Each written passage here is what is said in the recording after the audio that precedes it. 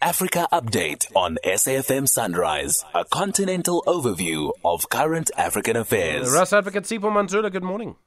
Sipho, fresh morning and Jumbo Africa to the listeners. In Sudan, hundreds of refugees are now fleeing the unrest in Sudan, and they're crossing into Ethiopia, which, as we know, has its own problems.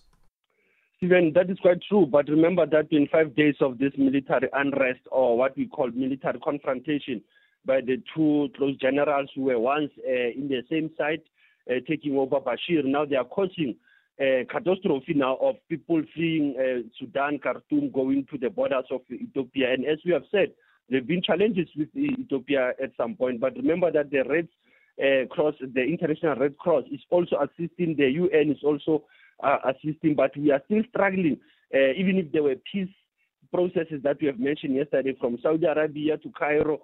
It seems that the humanitarian crisis it is still worsening, because even the numbers of people who have lost their lives, Stephen, we are talking of 700. The other numbers are sitting at 500.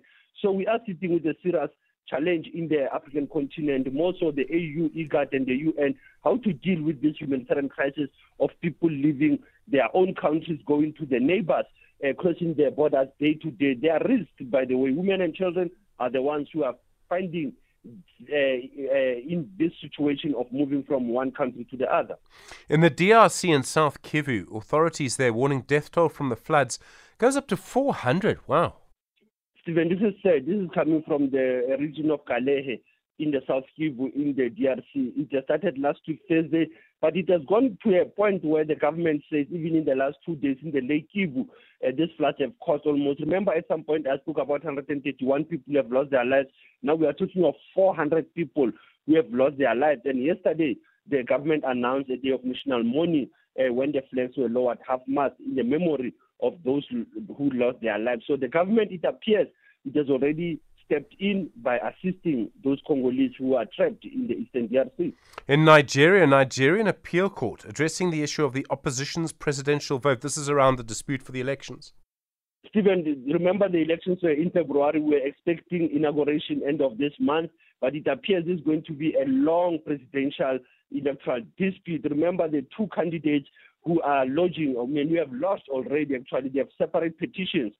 Both Atiku Abubakar, who was the second place finisher, and the third one being Peter Obi. They've already engaged with the court. Yesterday, it was the first engagement by the Court of Appeal in Abuja, just to listen to the opening statements. And remember, Bola Tinubu only garnered 87% of the vote. So those contestations are also on the outcome of the results, that there was tampering of 177,000 polling stations. That's the allegation coming from both Abubakar and Peter Obi. So we'll closely monitor this presidential dispute that is already going on in Abuja.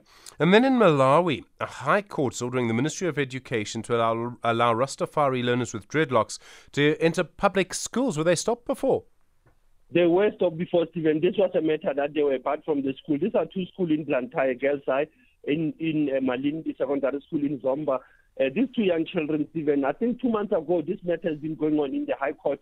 So yesterday, the ruling came out of Justice Thabo, saying that this is a breach of the child's right to education. It is not also within the constitutional framework of Malawi. So they've ordered the Ministry of Education in Malawi to issue a circular to remove that issue of children having dreadlocks, particularly Rastafari, to be allowed to go to school by June 30 this year. So this is a court order that is coming out from the Zomba High Court in Malawi, Blantyre. And then you're taking us back to 2004. I actually remember this very clearly.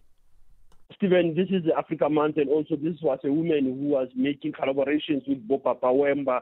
He was moving all over the African continent. This is Nokuzola Brenda Fassie from Cape Town, born in Langa, 1964. On this day, she passed on, Stephen. She died in Sunninghill after 2 weeks spending in a coma on the 9th of May, 2004. These are the people who were part of Nabuchiko Twala, if you remember, Babo Memeza, many songs that Brenda Fassie brought in this country. Since the 80s to the 90s, it was only on this day that the whole country was mourning the passing of Mabr Nokuzola Fassie. Asante Sana SG, as we are still leading the conversation, SAFM, Station of the Air.